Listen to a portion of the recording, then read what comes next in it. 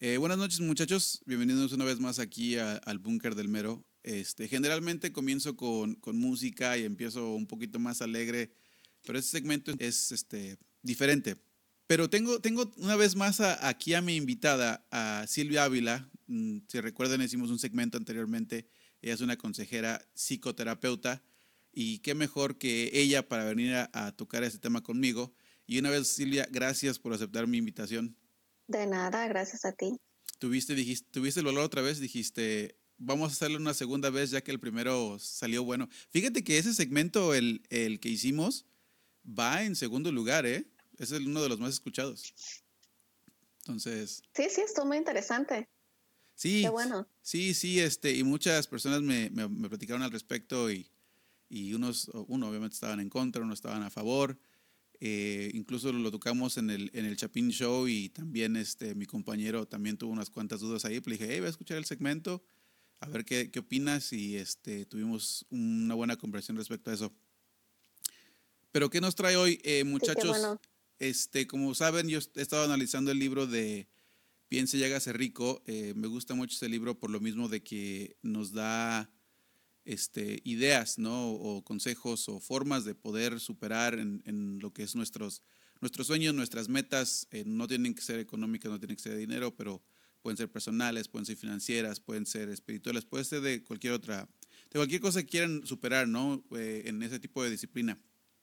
Pero, durante la semana tuve unas noticias muy devastadoras y quise tocar el tema. Y hoy, si es que están escuchándolo con niños, por favor, eh, tengan mucho cuidado. Una vez les digo, vamos a tocar un tema extremadamente serio. Yo creo que es importante tocarlo ya que las estadísticas que vamos a tocar hoy han mostrado que por lo mismo de que no se habla mucho del tema, se sobrepasa y llega a tener lo que son resultados muy devastadores. Pero bueno, de una vez, sobre advertencia no hay engaño, y quisiera tocar el tema del suicidio. Es difícil las razones por las que uno puede cometer suicidio. Basándonos en Wikipedia, dice que el acto es el acto de que una persona provoca la muerte de forma intencional, por lo general es consecuencia de un sufrimiento psíquico y desesperación derivado y atribuye a las circunstancias vitales como las dificultades financieras, los problemas en las relaciones interpersonales, soledad y acoso psicológico. Estas pueden llegar a dar una forma de una patología psiquiátrica de trastornos mentales como la depresión, el trastorno bipolar, la esquizofrenia, el trastorno límite de la personalidad, el alcoholismo o el uso de drogas.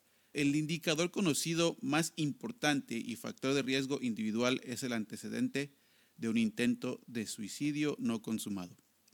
Te voy a dar la palabra, Silvia, para que nos puedas explicar un poquito más respecto a esta explicación, porque se oye un poco, ¿qué puedo decir? Un poco simplificada, pero, pero lleva más que eso, ¿no? O sea, ahí mencioné unas cuantas razones que sí son muy profundas y muy complejas, pero te doy la palabra.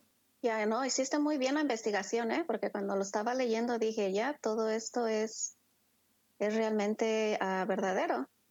Lo que uno tenemos que poner atención es de que no es solo una cosa, ¿verdad? No, no se puede decir la causa del suicidio es una cosa, esta otra cosa, porque muchas veces es la combinación de varios factores psicológicos, sociales, culturales, familiares.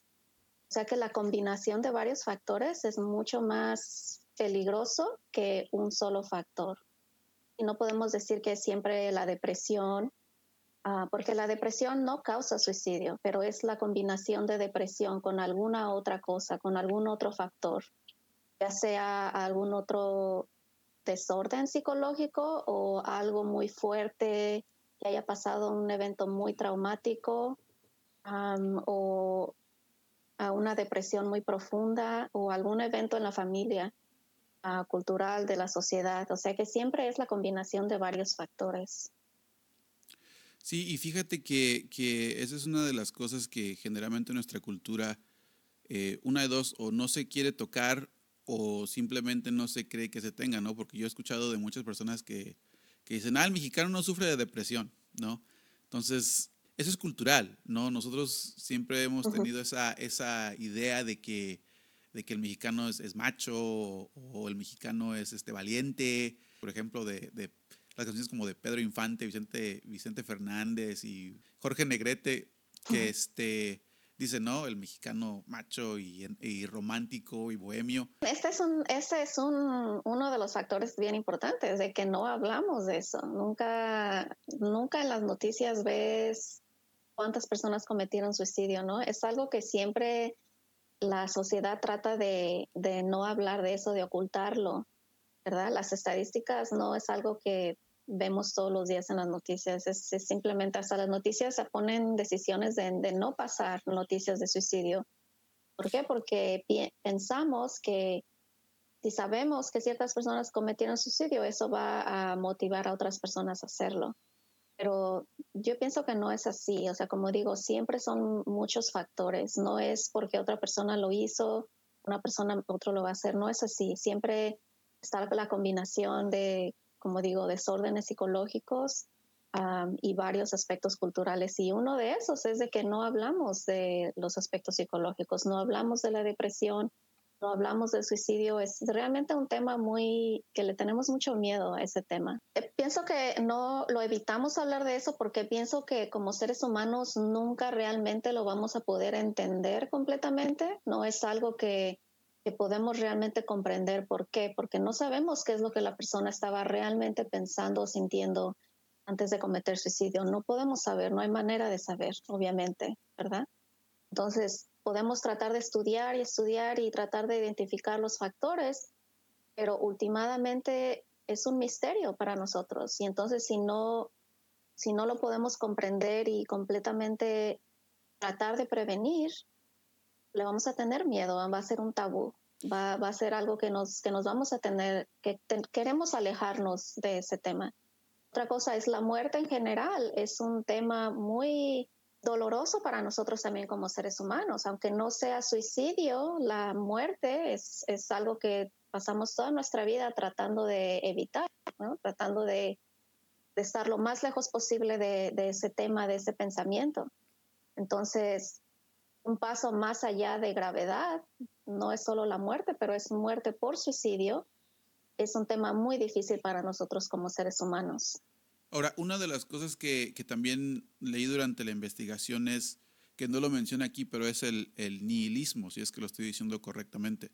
Es la creencia de no creer nada, ¿no? Entonces, también creo que eso tiene un factor importantísimo, pero también durante la investigación leí que muchas personas también llegan a cometer suicidio por esa creencia. ¿Puedes explicarme un poquito más qué es un nihilista o el nihilismo? Pienso que eso, no sé si estoy mal, pero la definición de eso es como eliminarse a uno mismo, ¿no? Yo tengo entendido Como disminuir. que es una persona que no cree nada, no tiene esperanza de nada, no tiene, o sea, él lleva su día Falta de como esperanza. correcto, lleva su día normal, tiene familia o tiene amigos y tiene esa careta, ¿no? De estoy bien y al final del día te pones a pensar donde dices, bueno, ¿para qué hago todo esto si al final no vale la pena porque al final lo vamos a terminar o solos o vamos a morir solos o no tenemos. Esos son pensamientos depresivos, ¿verdad? Entonces, muchas personas, eso es algo también que tenemos que hablar. Muchas personas no saben qué es la depresión, no saben que cuando tienes ciertos pensamientos en tu vida, esos pensamientos son depresivos y a veces los tenemos y no nos damos cuenta que eso es depresión. Pensamos que eso es normal, que así es la vida y así es como todos somos, o en nuestra mente pensamos de que así es el mundo, ¿verdad? Porque no sabemos que existe otra cosa diferente o que no tienen que ser así las cosas. Lo que estás describiendo es como un sentido de desesperanza, de falta de fe, de que no piensas que las cosas van a mejorar, no piensas que tú puedes llegar a estar contento, feliz, disfrutar la vida.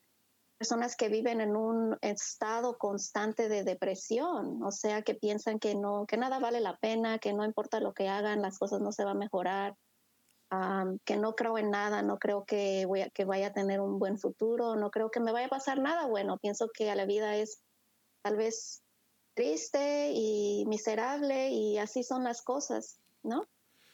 Esos son pensamientos depresivos y no es así como debemos ser, no es así como tienen que ser las cosas. Pero entonces si no nos damos cuenta, si no sabemos que pueden ser las cosas diferentes para mí, que no tengo que estar deprimido, que puedo recibir ayuda, que puedo mejorar, que puede mejorar mi manera de pensar y ver las cosas, mi manera de sentirme. Pues si no sé, entonces así voy a continuar la vida y llega un momento donde las personas se sienten tal vez cansadas mentalmente, físicamente, psicológicamente, se sienten cansadas de luchar un día con día para tratar de sentirse bien, pero no pueden. Entonces, llega un momento de desesperanza. Pero aún así no puedo decir que eso es lo que causa que el suicidio, porque como dije antes, la depresión en sí no causa el suicidio, pero es la combinación de la depresión con otra cosa. Y fíjate qué interesante, y voy a tocar ese punto un momento de la depresión, porque generalmente cuando escuchamos la palabra depresión, se piensa que una persona tiene que estar completamente todo el día en la cama, ¿no? Que todo el tiempo está triste, que no quiere hacer nada. Entonces se puede ver que hay personas que pueden tener depresión, que pueden funcionar todos los días y no se dan cuenta. Entonces, ¿cómo una persona puede detectar, digamos, si tengo un amigo que tenga ese problema y digamos que tengo una sospecha que lo pueda ayudar para guiarlo un poquito mejor? Bueno, yo digo, ¿no? O sea, una persona que no tiene Ujú, esa educación, esa sí. experiencia, ¿qué opinas tú? ¿Cuáles son las señales que puedo ver yo? Para tener pensamientos depresivos, ¿verdad? No significa que no estás funcionando. Hay muchas personas tienen depresión tal vez y están funcionando bien, van a trabajar, hacen lo que tienen que hacer, todo, ¿no? Para poder saber y para poder estar al pendiente de nuestros seres queridos, tenemos que poner atención a sus pensamientos y lo que dicen, cómo hablan de su futuro, cómo hablan de sí mismos, ¿verdad? Una señal muy grande, como dijo, es la falta de esperanza, la falta de fe. No me refiero a una fe necesariamente religiosa, me refiero a una fe de que hay un futuro mejor, de que cada día es, cada día es un día nuevo, ¿verdad? Que tengo esperanza de que tal vez hoy no me fue bien, pero sé que mañana me puede ir mejor, que tengo alguna motivación, que hay algo que me llena de energía, que hay una motivación de vivir, de salir adelante, ¿verdad? A sentir amor por las personas. Una de las señales que podemos ver en las personas que están pasando por periodos de depresión es que hablan de que las cosas nunca van a mejorar, nunca me va a ir bien, todo siempre va a estar mal. O sea, algunos pensamientos muy pesimistas y muy negativos. Después de ahí se empieza a ver que se empiezan a alejar de las personas, ya no quieren convivir, ya no quieren socializar, ¿verdad? Y como digo, entonces ahí si le pones otro factor, el otro factor que puede realmente llevar a una persona al suicidio es que sean muy impulsivos, Mm. que tengan un arranque de enojo, que tengan una dificultad de manejar las emociones en generalmente, que tengan muchas altas y bajas y que tengan acceso también, que tengan acceso, que lo escuches hablar de que, muchas personas juegan o hacen bromas y dicen, no, me voy a aventar de un puente o ideas, ¿no? De suicidio, pero cuando lo escuchas constantemente, la persona ya no es solo una vez, sino que lo dicen varias veces, tenemos que poner mucha atención a eso. Ahora, regresando a lo del suicidio, quiero leer unas estadísticas sobre el suicidio y menciona que el suicidio es la 10ª razón de muerte aquí en los Estados Unidos, que 1.4 millones atentaron contra su vida en algún momento, que en el 2018 hombres murieron 3 veces más que las mujeres. Eso se me hace un punto muy interesante, porque yo estaba Uh -huh. escuchando a Jordan B. Peterson, que dice que bueno, no es por ser gracioso ni por, de nuevo, ni por estar en contra del feminismo, simplemente porque mencionan que la mujer dice que siempre está oprimida, pero no sabía, yo la verdad no sabía yo que el hombre llevaba ese número tan alto en suicidios. Entonces se me hace muy interesante ese punto. Y hay un promedio de 132 suicidios por día. Y eso es basado en un artículo de American Foundation Suicide Prevention. Si quieren saber un poco más de información, muchachos, vayan al afsp.org y ahí pueden obtener toda esa información. También tengan en cuenta que no solamente es en Estados Unidos que pasa esto. En Estados Unidos hay 49,000 personas que cometieron suicidio, en Brasil 13,000, en México, los que supuestamente no creemos en la depresión, 6,537, en Canadá 4,000, en Argentina 4,000, en Colombia 3,000, en Chile 1,800, en Cuba 1,500, en Perú 1,500 y en Bolivia 1,300. Y esto es basado en información de la Organización Mundial de Salud. El 78%, como dije, son hombres. Estas estadísticas son agravantes porque, de nuevo, escuchamos del suicidio, pero no sabemos hasta qué gravedad llega a este punto. O sea, es intenso esto. La diferencia de por qué pienso una idea, ¿no? Que los hombres a más alta frecuencia cometen suicidio que las mujeres. Yo pensé en algunos factores tal vez que pueden explicar eso. Pienso que una de las cosas es de que a los hombres con mayor frecuencia que las mujeres hay mucha falta de enseñar cómo manejar, procesar y entender sus propias emociones. Entonces, cuando uno de los factores muy comunes con los hombres es el sentimiento de fallar, el fallo, ese concepto de que hay cosas en la vida de las cuales tienes que lograr, tienes que conseguir, tienes que ser exitoso, tienes que sostener a la familia, tienes que ser buen padre, buen esposo, ¿verdad? Tienes que hacer logros en la vida.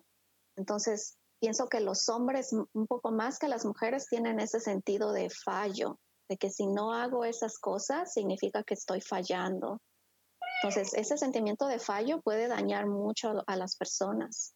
¿Por qué? Porque si le añades ese sentimiento de fallo, de que fallé en alguna de estas expectativas, fallé. Y aparte tengo pensamientos depresivos, o sea, de que las cosas no van a mejorar y que así las cosas están mal ahorita, así van a estar siempre, ¿verdad? Y si a eso le añades falta de, no entiendo cómo manejar mis emociones, no sé cómo buscar ayuda, no sé cómo aceptar ayuda, no sé que existe ayuda, ¿verdad? Entonces todo eso se va acumulando. Entonces le pones otra cosa que es impulsividad y ahí entonces se va creando parece que esa receta, ¿no? Para llegar a culminar el evento de suicidio. Y sí, y bueno, y también mencionando que uno de los factores que también aplica en este caso es que cuando en la generación X también era muy conocido el no llores porque si no eres niña, o si se usaba algún tipo de sentimiento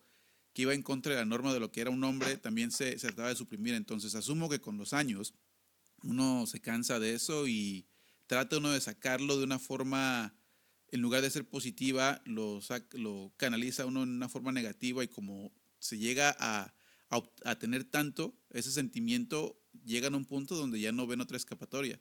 ¿Tú en tu profesión has visto eso, que hay muchos hombres que llegan con ese sentimiento por lo mismo de la crianza que tuvieron?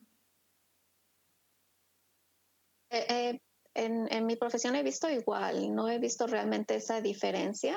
Pienso que tal vez sea una diferencia pequeña, pequeña. Varios más han sido hombres que mujeres, obviamente no que han cometido suicidio, pero que han hablado o que han tenido ideas acerca de eso.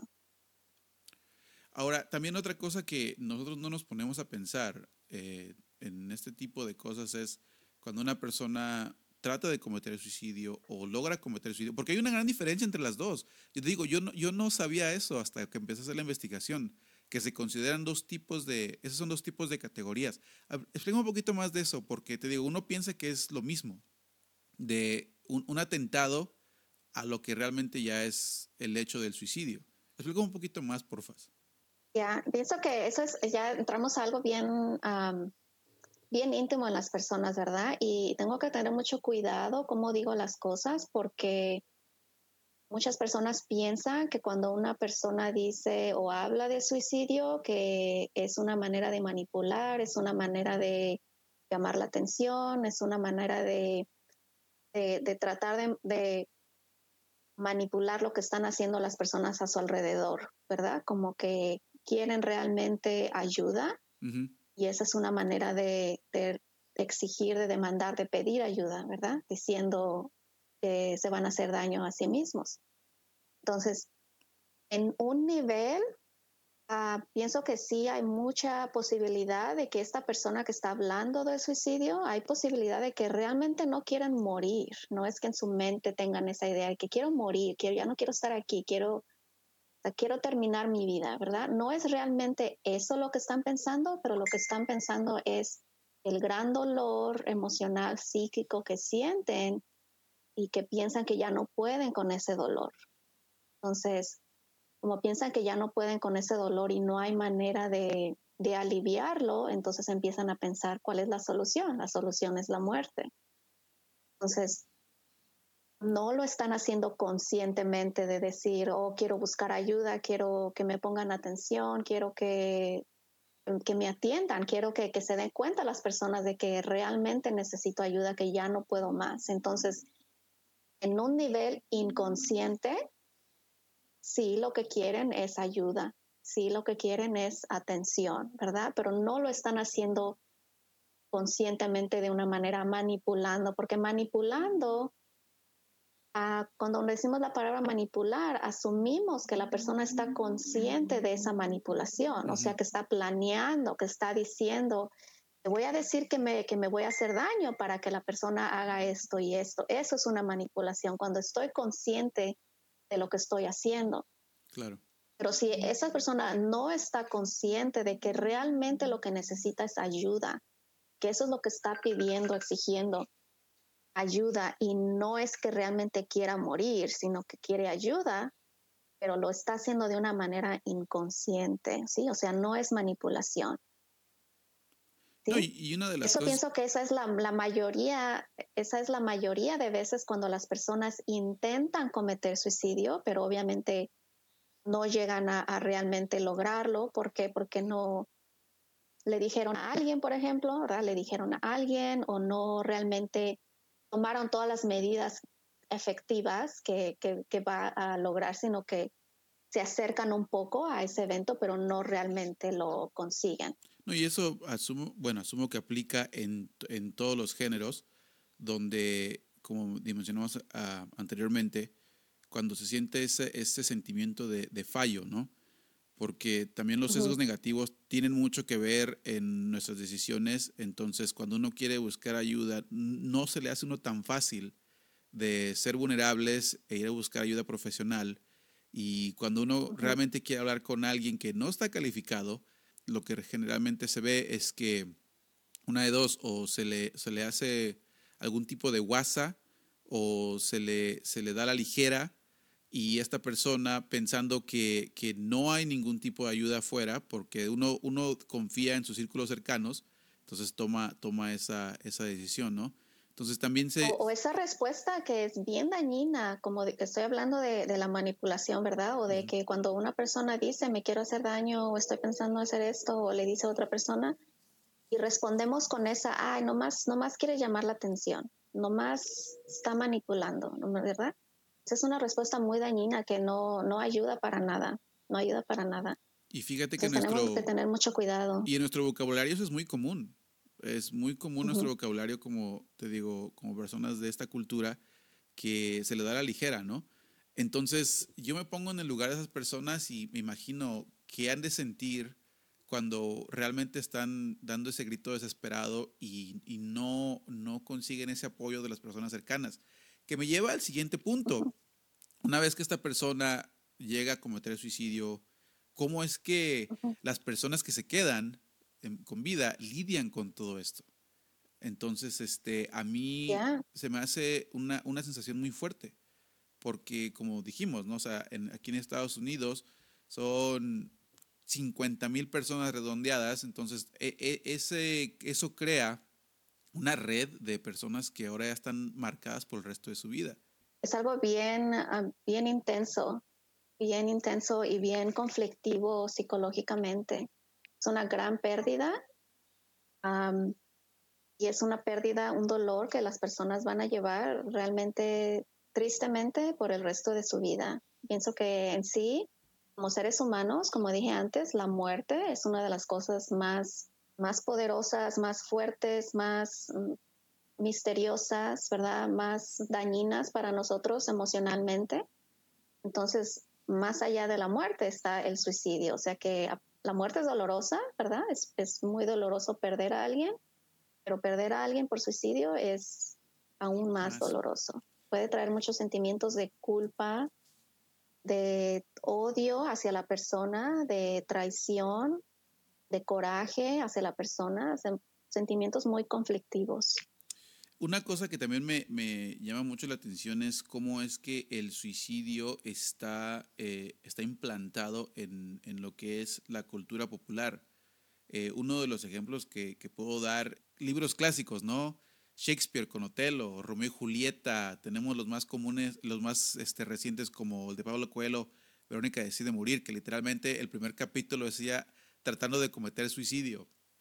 También tenemos lo que es la creencia respecto al suicidio, que es el pecado por medio de las religiones hebraicas y en algunas otras culturas, como por ejemplo en Japón, que es una forma de honor. Entonces, en el 2013 se vio un incremento en lo que es suicidios por lo mismo del programa de 13 razones por qué, 13 Reasons Why, que ese programa lo vi y se me hizo muy, muy intenso. E incluso mientras lo estaba yo viendo, estaba yo tratando de buscarle lógica porque había escenas, si no la han visto muchachos, tengan cuidado. La primera temporada, uno por noción, si lo puedo decir, estaba buscando un culpable, ¿no? O la muchacha, o sus amigos, o los padres, o el consejero.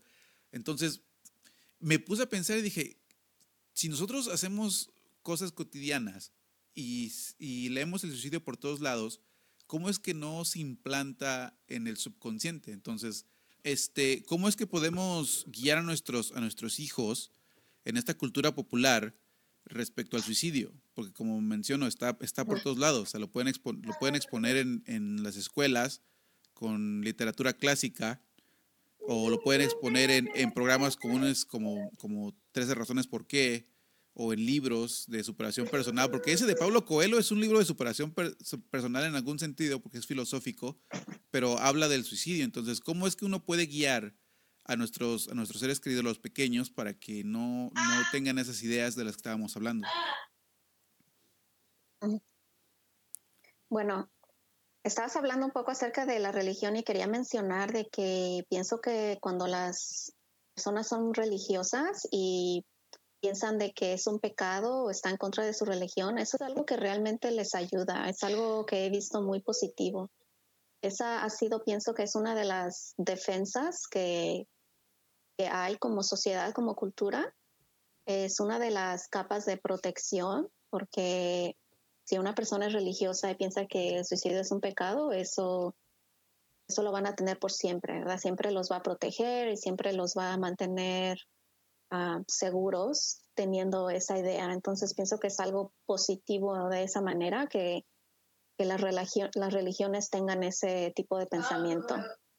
Pero para poder prevenir, ¿no? O para poder ayudarnos entre nosotros mismos, pienso que las cosas más importantes es siempre tratar de eliminar el estigma que hay acerca de hablar de nuestras emociones, de hablar de buscar ayuda, de aceptar ayuda, especialmente con los hombres, ¿verdad? Que está bien tener emociones. Somos seres humanos, las emociones son parte de ser humanos, no las podemos evitar y entre más hablemos de nuestras emociones y compartamos nuestras emociones con los demás, más sanos psicológicamente vamos a ser. Entonces la idea de que eres fuerte significa que nada te hace daño, nada te pasa, siempre estás bien, nada te causa dolor. O sea, pienso que es una idea muy falsa y nos hace mucho daño socialmente, culturalmente. Entonces, para poder prevenir esto que pase, tenemos que enseñarles a nuestros hijos está bien tener emociones, está bien sentirte triste, está bien tener momentos de depresión, está bien, es normal, todos pasamos por momentos de depresión. El caso es de no quedarnos en ese momento, sino saber de que tal vez hoy me siento deprimida, pero sé que mañana me voy a sentir mejor, o no mañana, la siguiente semana. Ujú. Otra cosa que tenemos que hacer también es tratar de eliminar ese concepto de fallo, de fallar, failure en inglés, ¿no? Ujú. Eso es algo que nos causa mucho daño como cultura, como sociedad. Yo trato de enseñarle a mi hijo de que yo no creo en esa palabra, o sea, no significa nada para mí. Ujú. En sí, el otro día me preguntó que cómo me sentiría o qué haría yo si él fallara, o sea, que no tuviera un trabajo, que no aprendiera nada, que no hiciera lo que quisiera hacer, ¿no? Entonces mi respuesta fue, yo no creo en esa palabra, para mí no hay nada que tú puedas hacer que yo lo considere que sea un fallo, ¿sí? ¿Por qué? Porque tenemos que enseñarles a nuestros hijos, pienso yo, de que la vida es una colección de experiencias, Ujú. ¿verdad? Algunas experiencias nos hacen sentir bien, nos hacen sentir contentos, nos hacen acercarnos a los demás. Y hay otras experiencias que tal vez no son tan placenteras, no se sienten bien, nos causan daño, nos causan dolor o a veces no podemos lograr lo que deseamos, pero eso no significa que he fallado o que soy un fallo, ¿sí? Entonces tenemos que saber diferenciar de que en la vida vamos a tener todo tipo de experiencias y no hay nada que nos haga un fallo.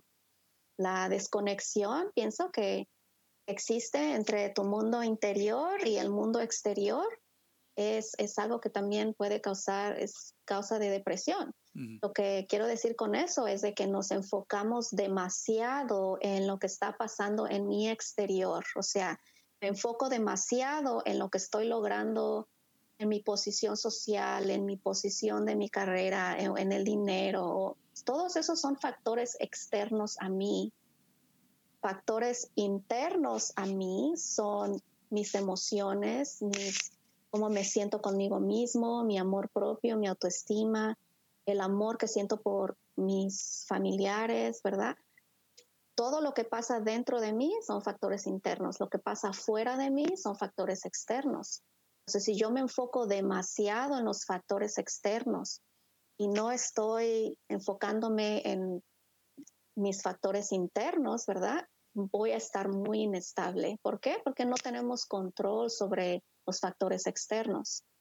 Entonces, si todo mi valor como persona lo pongo en un factor externo, ¿verdad? Por lo cual no tengo control, me voy a sentir muy inestable. Pero si yo me enfoco en mi estructura interna y mis factores internos, ¿verdad? De los cuales sí tengo control, me voy a sentir más estable y lo que pasa fuera de mí no me va a impactar tanto. Y fíjate que es un buen punto que tocas, porque muchas personas sí lo ven de esa forma donde lo externo afecta mucho su forma de pensar y tomar decisiones. Que incluso eh, en el 2013 se hizo un juego en Rusia que se llama el juego de la ballena azul. Ahora, este consiste de 50 retos y siendo el último el suicidio. Ahora, esto fue en el 2013 que comenzó el juego en Rusia, pero en el 2016 se reportaron 130 muertes por parte de jóvenes relacionados por el mismo juego que se creó en Rusia, y esto expande a países latinos como Brasil, México y Colombia. Entonces, tocando y enlazando ese punto, hay, no, aparte de que es algo exterior, ¿qué llevaría una persona a jugar este tipo de juegos?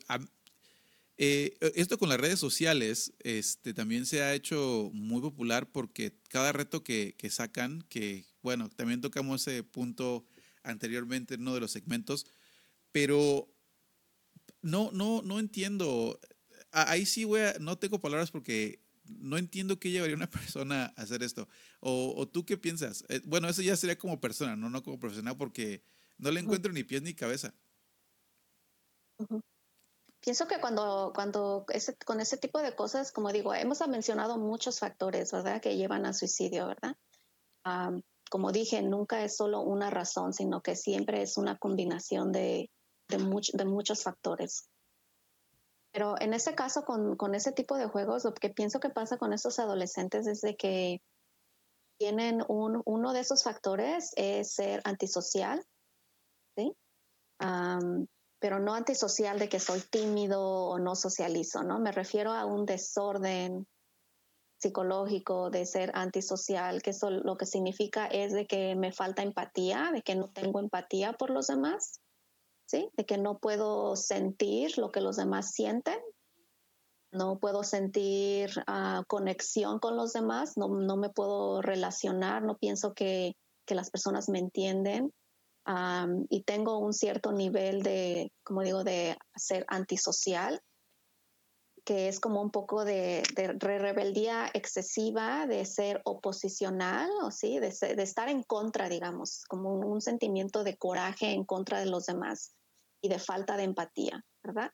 Porque pienso que a veces los adolescentes así se juntan y conectan en ese sentido de que hacen este tipo de juegos, y si te pones a pensar, hay un elemento ahí donde hay una intención de querer hacer daño a los demás, ¿sí? El daño psicológico, emocional, que nos van a causar a los que vemos eso que pasa, ¿sí me explico? Sí. Porque como que quieren hacernos ese tipo de daño, ¿sí? Como que piensan de que si todos cometemos suicidio, ¿verdad? Si somos 20, 30, 50 adolescentes y todos nos matamos, ¿cómo va a reaccionar la sociedad, verdad? ¿Cómo se van a sentir? ¿Qué van a pensar, verdad? Entonces pienso que es un cierto de comportamiento antisocial, oposicional, ¿sí? Ujú. Y no a un nivel, como dije, de average, normal, ¿no? Como cualquier adolescente hay periodos normales de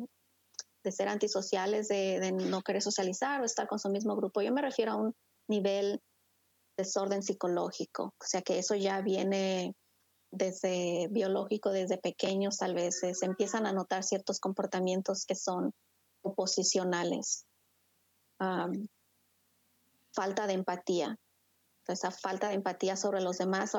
Podemos ver esas señales en los niños pequeños cuando lastiman los animales, cuando hacen cosas que no son realmente normales.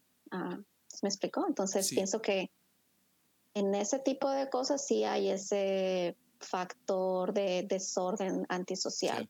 Sí, y qué bueno que clarificaste ese punto porque muchas personas con las que luego convivo dicen, no, es que yo soy bien antisocial, pero es porque no les gusta convivir con mucha gente, no porque tengan ese tipo Uh-huh. de empatía, ¿no? Y Sí, hay una diferencia muy grande entre ser sí, tímido, ser introvertido, o sea, que uno disfrute la compañía de uno mismo, ¿verdad? O sea, no, eso no es un desorden psicológico. Yo me refiero a una persona que es sociópata, ¿sí? sí. Antisocial, o sea, que no tienen la habilidad de conectar con los demás, no tienen la habilidad de sentir las emociones y empatía por los demás. Sí, y incluso ahorita con lo de la pandemia, que mucha gente se siente muy a gusto en su casa porque no tienen bueno, no tienen esa presión de que, oh, vamos a salir el viernes en la noche, o que vamos a bailar, o vamos a tomar. Entonces, les gusta quedarse en su casa, les gusta tener su tiempo libre, su espacio. Yo soy uno de ellos, a mí me encanta quedar en mi casa, yo no salgo, mis salidas son ir al cine, una hamburguesa, si es que se me antoja y ya. Pero te digo, yo creo que en ese caso muchas personas confunden esos dos tipos de términos, y qué bueno que lo aclaraste, Uh-huh. porque también eso lo quiero enlazar con los que tienen ese riesgo más alto de cometer suicidio. Y uno de ellos, y vamos a ir mencionándolos, te voy mencionándolos y ya tú me das tu Uh-huh. punto de vista en ellos, ¿no? El primero es Uh-huh. historial en la familia de suicidio. A ver, vamos a comenzar con ese. Ya platicamos de que sí, puede haber un efecto muy grande en personas que sí lograron cometer suicidio, y ahora quedan los demás que se quedan atrás, pero esto puede desarrollar también esa idea o ese historial. ¿Tú qué opinas de eso? Mira, estoy viendo tu lista, pienso que los que más resaltan para mí, los que yo he visto que son los factores más fuertes, Ujú. es la historial de desorden mental, particularmente la depresión, sí, ese es un factor. Ajá. El abuso de alcohol y drogas, sí, esa es algo bien peligroso, bien peligroso. La combinación de depresión con el uso de drogas y alcohol. El sentimiento de falta de esperanza, como dije, falta de esperanza es un síntoma de depresión. Impulsividad, ese es un factor también muy importante. Impulsividad o agresión. Pero ¿cómo uno puede diferenciar Ahí entre es, solamente ujú, ser ahora sí como es un arranque de enojo porque tiene ¿cómo te diré? Otros factores que lo lleven a ser impulsivo, a ujú, distinguir a si es solamente un llamado desesperado porque realmente ya se siente en las últimas, como diríamos. ya, ya, por eso digo que impulsividad solamente no es factor, o sea, no porque seas impulsivo significa que hay más probabilidad de cometer suicidio, no. Pero la impulsividad con la combinación de depresión y de abuso de drogas y alcohol, ahí es donde, ¿sí me entiendes? O sea, que Sí, la sí, sí, combinación es mucho más peligrosa que un factor por cada factor por sí solo, por sí ¿sí? solo. Sí, porque cuando vi Ujú. esta lista, Ah, lo hacen ver lo hacen ver muy como que ya está escrito en piedra, ¿no? Ya esto es lo que es y si tiene uno de estos ya tiene un riesgo muy alto, pero mientras lo estaba yo leyendo dije, bueno, hay unos cuantos ahí que pueden yeah. mezclarse y hacer Sí, su exacto. O sea, que tenemos que pensar que es la mezcla de factores más peligroso que cualquier factor por sí solo, ¿sí? Aquí lo que pienso que falta es lo que hablé ahorita acerca del aspecto antisocial. ujú. Eso pienso que es un factor que lo hace letal. ¿Por qué? Porque las personas, aunque tengan varios de estos factores, no significa que lo van a hacer. ¿Por qué? Porque usualmente las personas piensan en su familia, ¿verdad? Y no están dispuestos a hacer ese daño a su familia. ¿Sí? Lo único que los mantiene vivas, es su familia, ¿sí? ¿Por qué? Porque saben que no quieren causar ese daño, aunque tengan todos esos factores, ¿verdad? Pero entonces, ¿cuáles son las personas que no tienen ese factor de protección? Las personas que son antisociales, sociópatas, ¿verdad? Ujú. O oposicionales. Entonces, ahí es donde ya se convierte en algo letal. ¿Por qué? Porque tienen todo esto y aparte tienen algún factor de antisocial, ¿verdad? O de falta de conexión con los demás. Entonces, o sea, ¿para qué estar vivo, no? Realmente si tienen varios de estos factores. Como digo, lo que mantiene vivos a las personas que tal vez tienen algunos de esos factores es la conexión y la relación con sus familiares. Wow, de veras que me dejaste sin palabras porque te digo, yo he sido una de las personas que he visto bastantes, ya sea familiares o amistades o personas con las que he convivido un poquito de tiempo y sí he escuchado muchas personas que sí han logrado y te digo, no sé, a lo mejor este fue mi hora de terapia porque te digo, generalmente como va mi día, voy, los veo o platico con ellos y luego me dan noticias y digo, bueno, pues o sea, pude haber hecho algo al respecto, pero pues ya, como siempre digo, muerto el niño tapado al pozo. Entonces, no, o sea, no literal, ¿verdad? Pero sí se me hizo importantísimo este tema por lo mismo de que yo creo que hay una forma que nosotros, que no somos expertos en psicología, podemos llevar a cabo para que podamos ayudar a personas que realmente estén en esas últimas. Y encontré lo que es bueno, no lo encontré, es algo que se escucha todo el tiempo. Yo la verdad no le había puesto atención hasta ahorita que me impactó, pero el número de prevención nacional del suicidio es el 1-800-273-8255. Aquí están abiertas las 24 horas del día en inglés, y hablan en inglés y en español. Muchachos, si es que tienen a alguien, y digo, cuando digo muchachos me refiero a todos tipos, ¿no? Es que no tengo un término para mis seguidores, pero em, si es que alguien ven que alguien o sospechan que alguien necesite ayuda, por favor, hagan lo posible. Es un poco, de nuevo, se me hace difícil, se me hace difícil, pero Ujú. algo para cerrar, Silvia. Ya, bueno, para cerrar, lo que quiero decir es que pongamos mucha atención, que no tengamos miedo de hablar de esto, ¿verdad? Yo sé que es algo que nos causa miedo, ¿verdad? Porque que pensamos de que, o si hablo de eso, si le hablo a mis hijos de este tipo de cosas, ¿no? Les pongo ideas, no es así. Tenemos que ser bien abiertos a hablar de cualquier tema, ¿verdad? Que se nos presente a nuestros hijos, a nosotros, a cualquier persona.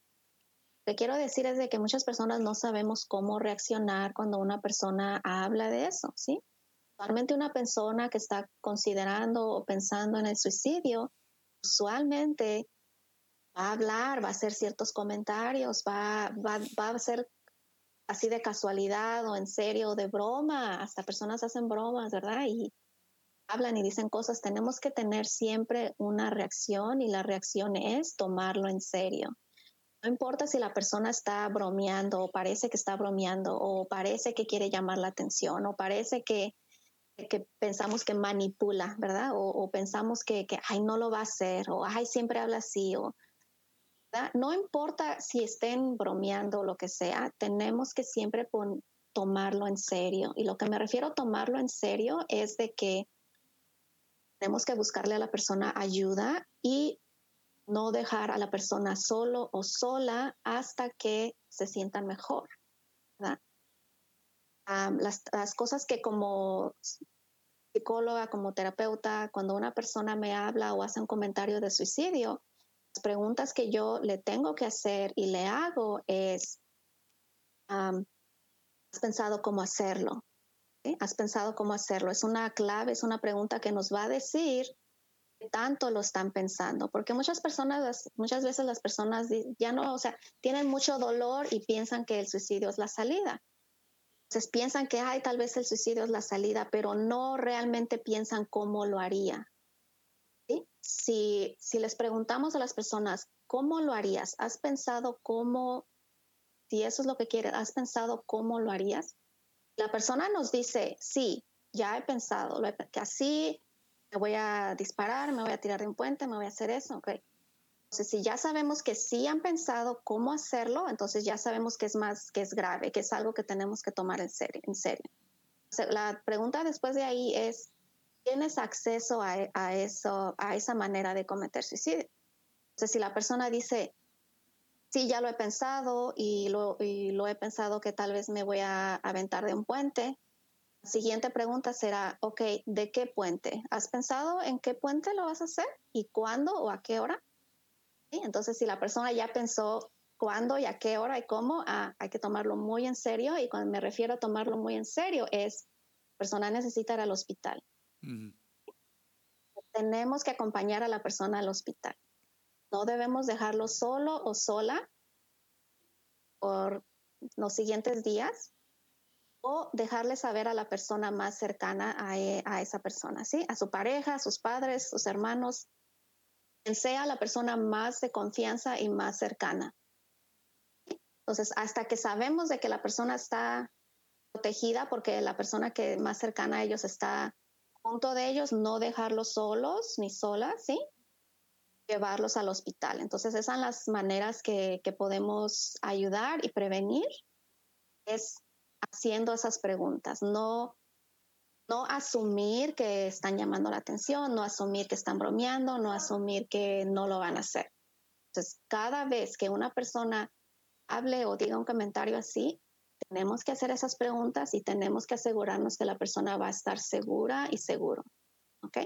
Por el otro lado, sí, ¿verdad? Hay veces que si una persona dice eso y no obtiene ninguna reacción, o sea, nadie me preguntó si ya he pensado cómo hacerlo, nadie me preguntó si tengo acceso, entonces sí, eso me va a aumentar el daño porque significa que no me ponen atención, no existo, no significo nada, ¿verdad? Para los demás. Claro. Pero si yo hago ese comentario, me preguntan, ¿y ya pensaste cómo hacerlo o cómo lo piensas hacer? ¿Y tienes acceso? Si me hacen esas preguntas y si de ahí, ¿verdad? Si de ahí me cuidan, o sea, se aseguran de que me lleven al hospital o le digan a la persona más cercana a mí y no me dejen solo, ¿sí? Ahí me voy a sentir que, sí les importo, sí me ponen atención, sí existo, ¿verdad? Entonces yo pienso que eso es lo que debemos aprender y tratar de saber cómo reaccionar, cómo manejarlo y qué hacer cuando nos dicen o nos hacen un comentario así. Sí, yo creo que eso es puntos son buenísimos porque soy en concreto, soy en que son fáciles de seguir. Eh, de nuevo, yo ahorita estaba yo pensando en lo que estabas platicando, que hay pasos concretos para dar primeros auxilios y este se escucha como un primer auxilio mental, ¿no? Porque si uno ve a Ujú, una persona tirada en el piso, lo primero que hace es, estás bien, y después llega la presión, llega respiración, se da compresión en el pecho, las respiraciones de boca a boca, ujú, y uno puede salvar la ujú, vida de esta persona que está inconsciente por un paro cardíaco, pero cuando se trata de la mente, no hay muchas guías que sean conocimiento común. Entonces yo creo que eso es ujú. un buen consejo que nos acabas de dar. Te agradezco mucho. Ujú. Bueno, Silvia, una vez más, por favor, danos tus datos, dónde te pueden comunicar contigo, porque, de nuevo, los números mencionan que hay muchas personas que pueden buscar ayuda y me gustaría que se comunicaran contigo, si eres tan amable, por favor.